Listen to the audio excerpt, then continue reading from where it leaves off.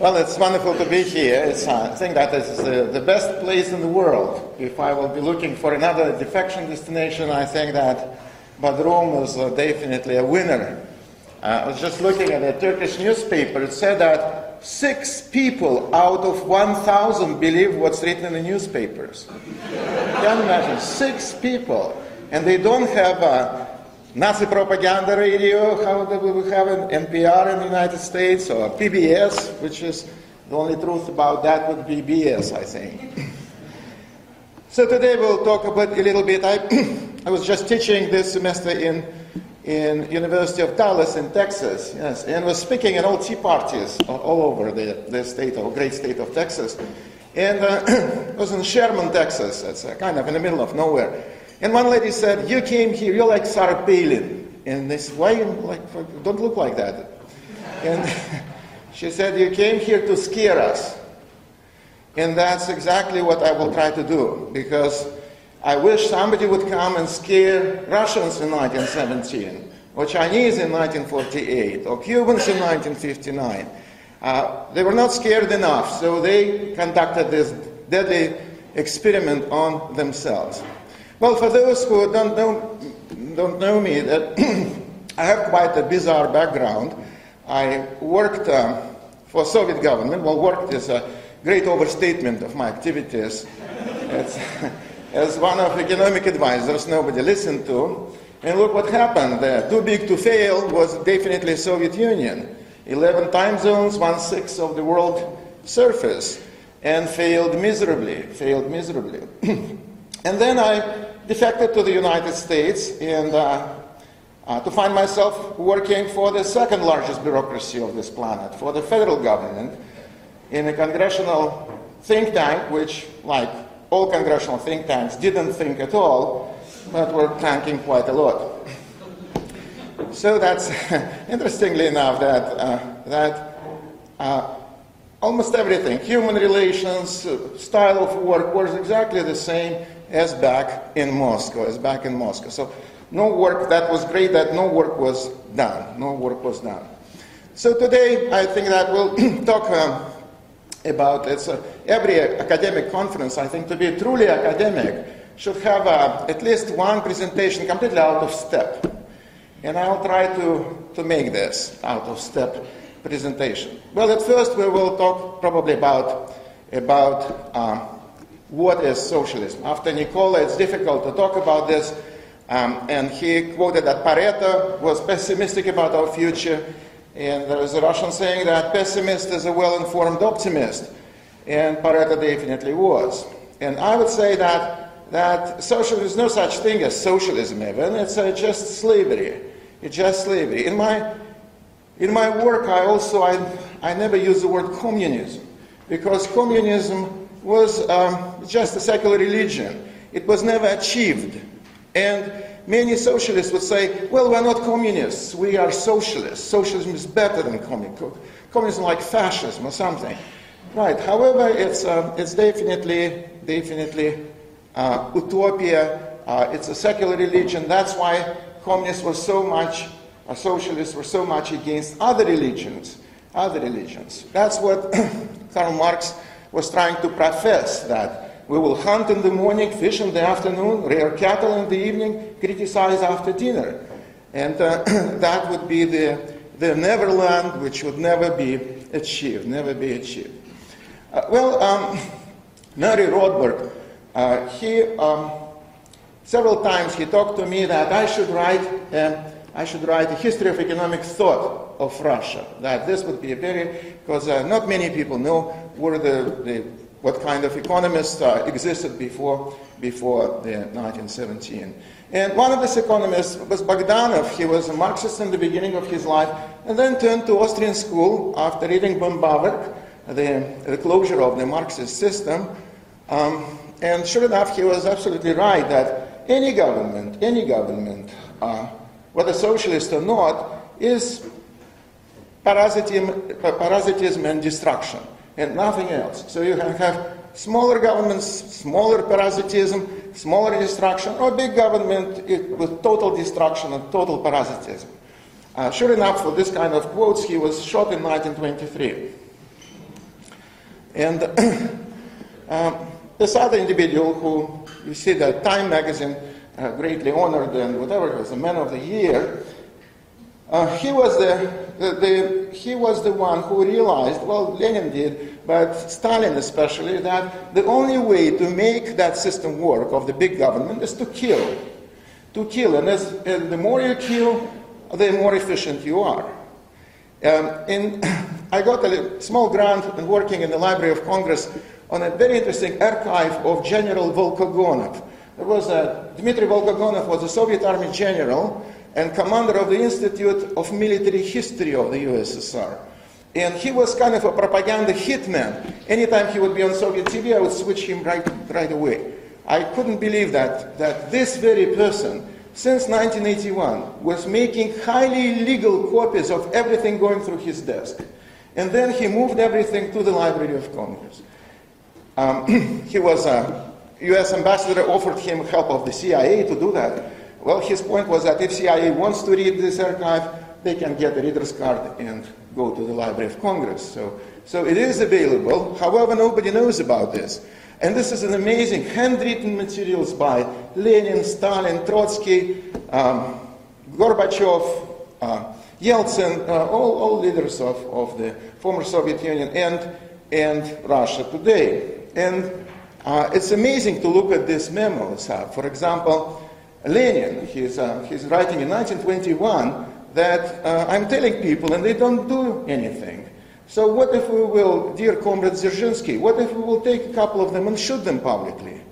And they did, and then people began to work. And socialism began to kind of like to tag along.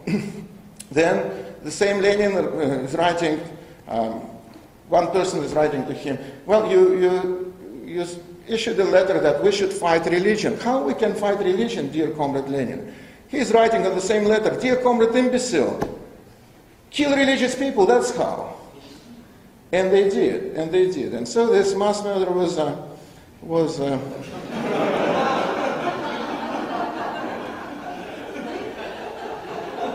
so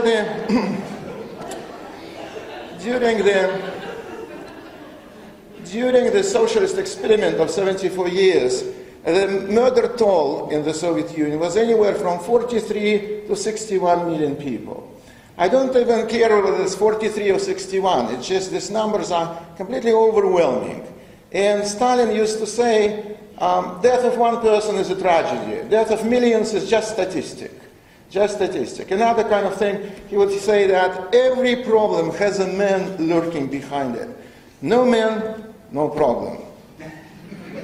That's, not many people realize that they were reprinting backwards Pravda and Izvestia and other major newspapers and replacing them in public libraries. For example, this is Comrade Yezhov, who was a great murderer himself. On his watch, about 11 million people were murdered. Then he was murdered himself, and then all pictures and all newspapers mentioning his name were reprinted without his name, without his picture, and so he kind of never existed. So Soviet Union, China, it's a very interesting work done by Rudy Rummel, who is professor of demographics in the University of Hawaii, about democide, about death by government, how many people were murdered all around the world. And he came up with the numbers, about 177 million people murdered by just socialist governments. Not in the wars, but just to prove that socialism works. Two patterns, we talked about that several times. Von Mises, he made the point that two patterns of socialism. One pattern is Russian pattern, that when everything, all means of production belong to the state. And another German, when property rights are formally acknowledged but do not exist. It's just owning title of property is like owning wetlands in the United States. So you cannot do much with that at all.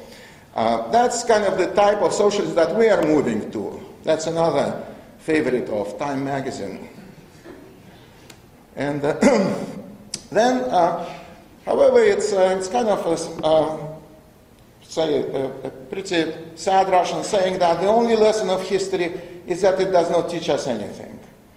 And it's really true that today we have a revival of socialism, of Soviet type of socialism, not only of German type of socialism, but Soviet type of socialism. And this is an interesting article. I was reading Dreams of My Father by our dear leader in Washington, D.C. And he referred to his, very reverent to his father.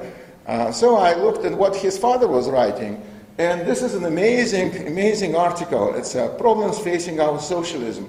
It was published in East Africa Journal in 1965, in which Barack Obama Sr. Is making a point that we shouldn't have socialism like they had in the Soviet Union. What we should have taxation of 100% taxation, and then give people what they want. However, some people would try to take more, so we should actually define what they really want. And this is with this kind of message, I think his son is succeeding very efficiently. He is being criticized by the left that he is not going far enough or whatnot. I think he went far enough. In 2 years, I think that's already our movement towards both types of socialism was stunning. Government ownership is just exploding. That's socialism is. It's government ownership on the means of production. We have government motors. We have practically nationalized financial service industry, nationalized healthcare, which is the largest industry in the United States. So we are going there. He has in the same magazine, you can see, and he has the same stern look of beloved leader. That's you can see that. Another person of the year. This I made specially for Tom De Lorenzo. It's a pretty nice picture.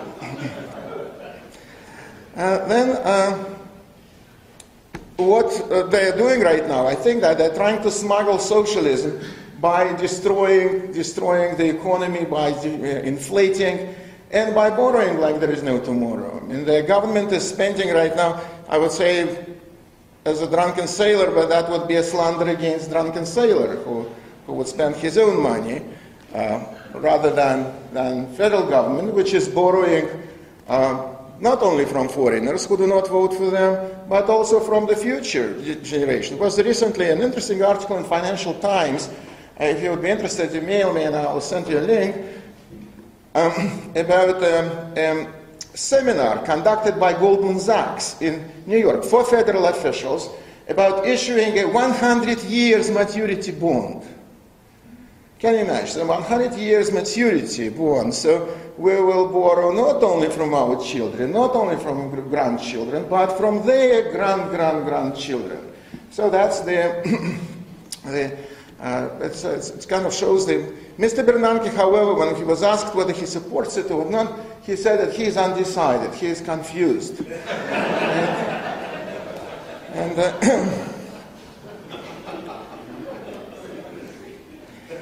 So that's the... Hayek, I think, was absolutely right when he was making a point that government is, through so-called democratic process, it corrupts people, it creates clients, it provides parasites with the means taken from producers, I was watching, and Hayek is absolutely right on this. Oh, that's the wrong Hayek. So he was absolutely right about that. And I was just watching. I don't watch TV usually because I'm not paid for that. I'm like 0.6% of Turks. But once I was just watching it somewhere, and they were asking a guy who was supporting Rod Blagojevich. You know that some politicians are really funny. I'm missing George W. Bush, not just because he is not a Bolshevik but Menshevik, but also because he's pretty funny, I think. Yeah, that's kind of missing it. This stern look does not replace this fun of his presidency. And his father especially, remember George Herbert Walker Bush? He was, I think, the funniest, right? Remember how he threw up on Japanese prime minister and, and did a lot of other things like that. So, so that's speaking about that. What do they do? And Rod Blagojevich is supported by many people in Illinois. So they're asking, why would you support such a crook? And crook he is. And one gentleman, he said, he gave me a free bus ticket. So you can buy a person with a bus ticket. You just give a free bus ticket, and these people would be already clients of the state. Today in the United States, not many people realize that 50.5% of people are paying taxes. Half of the population is not paying any taxes. They're paying what kind of sales tax or whatever, but no income tax. 50% of people not paying income tax. 47% of people are beneficiary of this or that government program. So it's almost half of the population is put on the needle of federal dependency. I was recently in Puerto Rico, and was absolutely amazed for me as labor economist to find out that labor participation rate in Puerto Rico is below 40%. So we're not even talking about unemployment. We're talking about people completely on federal dole. Because Puerto Rico, for example, the GDP per person, or whatever they have for the statistics, is also fake. But it's about $10,000 per year. Federal poverty line is $23,000 per year. So that only kind of comrades imbeciles would work in Puerto Rico. That doesn't make any. Then nationalization of health care. That's the most, I would say, the most atrocious thing that people can believe in. And so then, this is a headline from a Russian newspaper that now we have a private healthcare system and socialized one defected to the West and kind of thriving there. Why this is the most awful thing? Because this is the way for the government to nationalize your bodies, to nationalize your well-being. Then you are completely hooked on the government, on the government charity, I would say, charity. And people believe, and it was sold to the people that we should cut on spending, that we are spending too much on health care, which is completely absurd. I mean, we spend about 16% of GDP on health care today. For example, in Russia they spend 4%, but 11% they spend on booze. So should we, instead of health care, spend on booze more or whatever? Then it doesn't make much sense. Today's system is completely idiotic. However, the system which was passed last year by Congress is just outrightly atrocious. Because the only way to save on healthcare is either to squeeze providers or to deny care. And the government put both. And the most amazing thing is position of many doctors who are really like meat which voted for a meat grinder. They just want this self-inflicted wound on themselves. So it is the most awful kind of thing. This is socialized healthcare, say, in the Soviet Union. That's kind of, that you can save on that and spend 11% on booze. So that was the system. In today's Russia, life expectancy for men is 58. For women, it's about 70.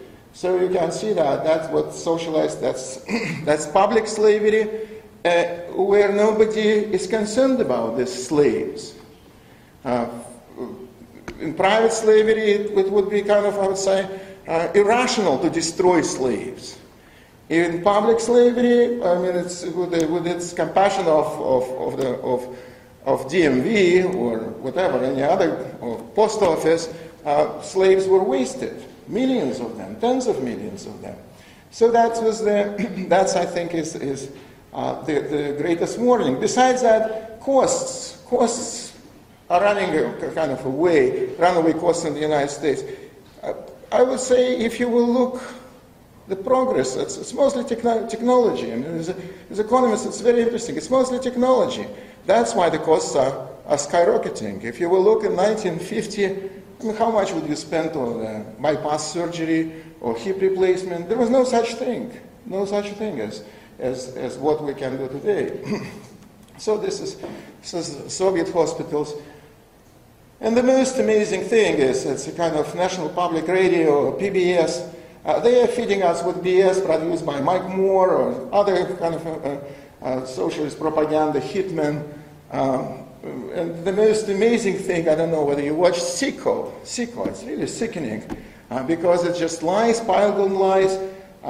As Lenin would say, that you should tell lies, put more lies on old lies, something would stick.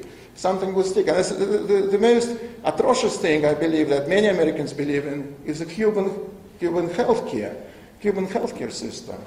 I took many students to Cuba because Cuba is the best way to inoculate students against socialism. If you see it once, you never go back. You never go back, and you never would believe in socialism. And I have a friend in Cuba who was trained in Moscow, so since my Moscow days, and I asked him to talk to my students, and he is kind of government official, so with a self-preservation instinct. And one young woman, she said, she asked him, well, everything is so run down here, real estate, everything, just in very poor shape. But we heard that your healthcare is the best. And he said, yes, we have the best healthcare in the world.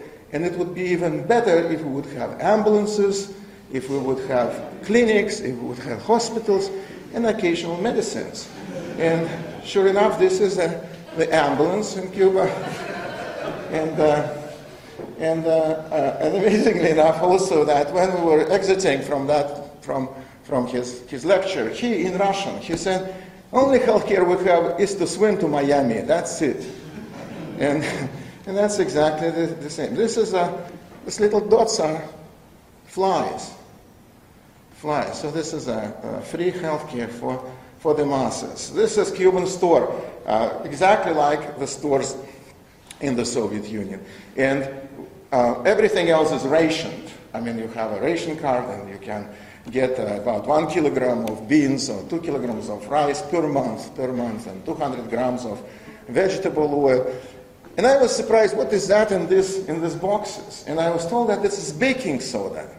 So that I'm surprised that they didn't appoint the baking soda manager to be a head of national economy, which was destroyed. You remember who was the minister of national economy in Cuba? It was Che Guevara, mass murderer. He murdered the economy as well. So this is real estate in Cuba. So it is.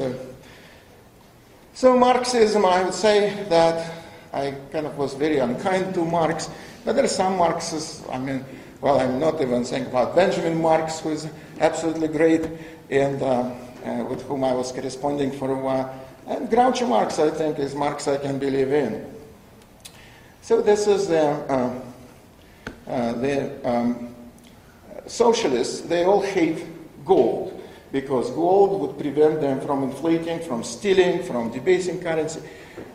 So that was a billionaire in China who made this, who was Lenin's follower, and Lenin used to say that gold is perfect to produce toilet commodes. For what reason? Because it would not corrode, it would be kind of pretty durable, and when socialism will be all over the world, then we will build all toilet commodes of gold. And so one of his followers in China, he built that, and amazingly enough, it was the price for this object of art was $7 million when he made it, and now it's $28 million. So it is the best investment you could make.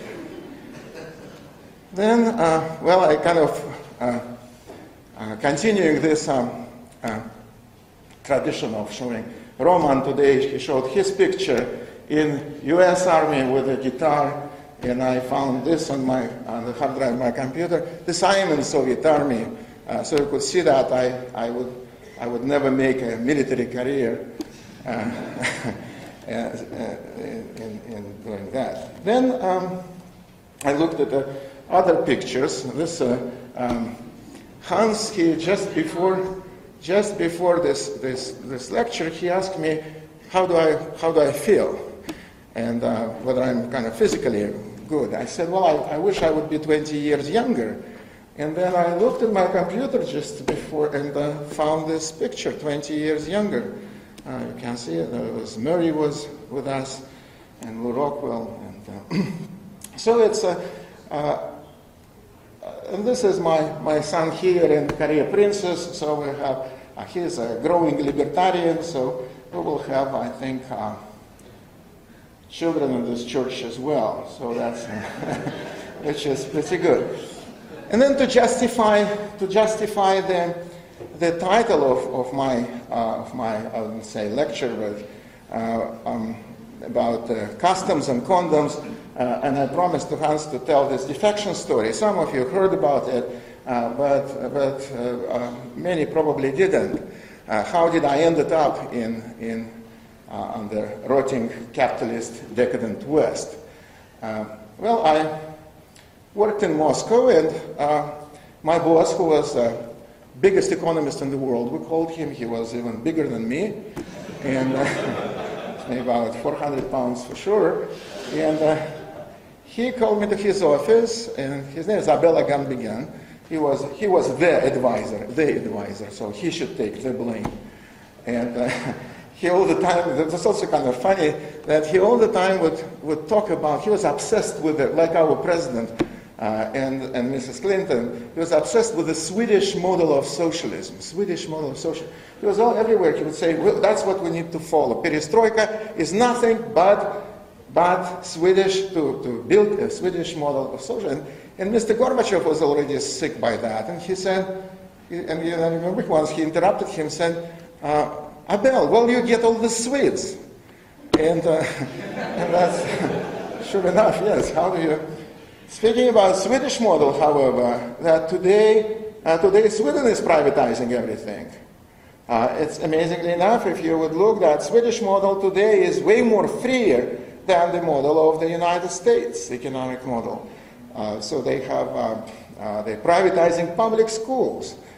They just privatized pharmacies, which shouldn't be nationalized in the first place, definitely. But they got rid of that. They're trying to privatize healthcare, which is a very difficult thing to do. So I was called by Mr. Agambegan. He said, you know what, Gorbachev wants me to stay, and I was supposed to go to Finland on a lecturing tour. I said, well, I'm sorry to hear that. And he said, nobody knows what's behind this birthmark. And sure enough, he was asked to stay, and I went in the shoes of Deputy Prime Minister of the evil empire, went to Finland. And I was not planning to defect there. I don't like the word to defect. Defect means that to give up something you believe in, which was never the case with me, because my grandfather was murdered by Stalin, and my father's life was completely destroyed by that and whatnot. And so Finland at that time, you remember maybe it was Finlandization policy, so-called. Finlandization policy was that Finns did not have sovereignty over their foreign policy. Of their foreign policy and military policy.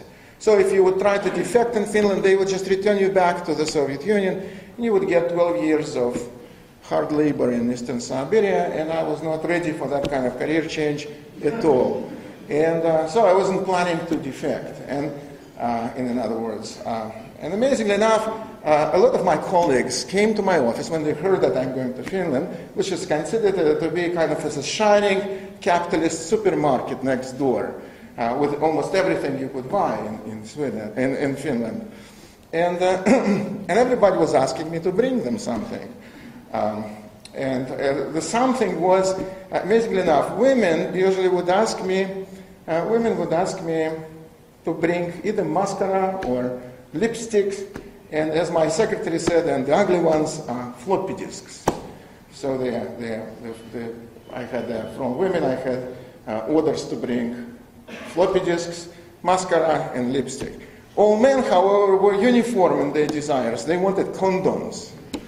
And for what reason condoms? Because that time everybody was scared of AIDS.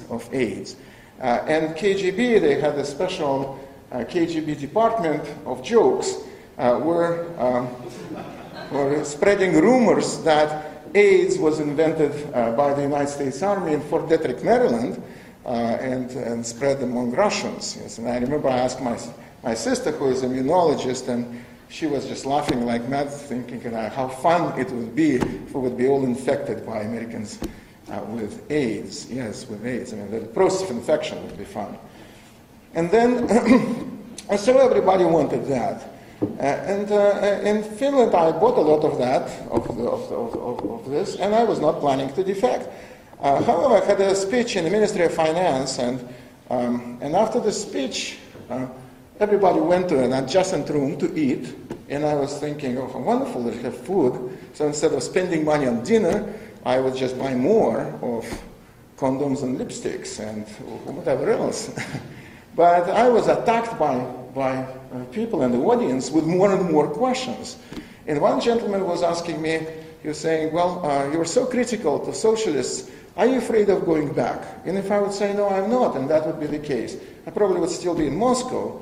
But because I was pretty hungry and thinking that they will just finish everything, so I kind of barked at him. I said, do you have other options? He said, well, if you're looking for options, then we can do something. I said, go ahead and do it. And I remember I walked around him and returned back to my hotel, and it was a message called Walden Asap. I didn't know what Asap is. I thought maybe it's a Turkish person. But when I called this number, I realized who is that, because he had this very deep voice, and he said, let's go to Sweden tomorrow. And I was thinking, why to Sweden? Why tomorrow? I opened my appointment book. I said, no way, I'm all booked. And then he said, so you cannot squeeze defection into your tight schedule. And then I realized what he's talking about. And sure enough, I looked through my appointment book. I said, Friday. And he was laughing again, saying, Friday is defection day. I said, sure. He said that if I may ask why. I said, well, because I'm supposed to go back to Moscow, and then nobody would be looking for me. It just kind of came up. And then, to make long story short, we crossed the borders in all kind of James Bondish way. I walked into the U.S. Embassy in Stockholm, asked for political asylum, and Malingard said, okay, sir, but it's Saturday, come back on Monday. And then I was debriefed by all intelligence services of the West. Most of them were completely unintelligent. And even Swedish Peace Institute, you know that Swedish intelligence service is disguised as Swedish Peace Institute. It's speaking about Newspeak, so that's the spies, peacemakers. And so to make again a long story short, I ended up in Kennedy Airport, 3 months later, and carrying 2 suitcases, because one I bought already one in Stockholm at the flea market, Western, more or less Western, because the other one was full with condoms and lipsticks, and so when I was going through customs, there was a very, very big lady. She said, can you please open that? And I opened the Soviets, because it looked very different, looked pretty ugly. And so I opened that, and then she looked at all this. She said, if I may ask, is that for private use, or that's business samples, or what? And I said, for private use. Even Soviet-trained economists would say private use. So she looked at my passport. I had a Soviet diplomatic passport with a big stamp, admitted as refugee.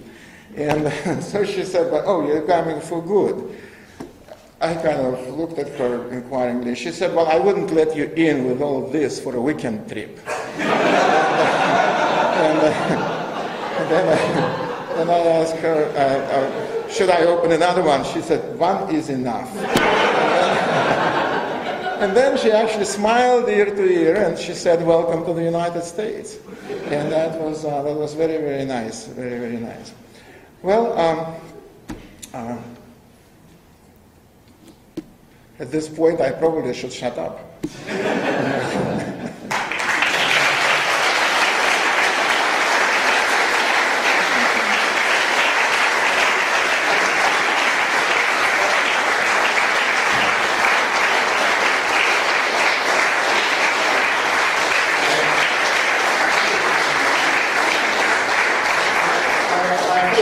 Favorite actor, he died recently, was Leslie Nielsen. Maybe you heard Leslie Nielsen?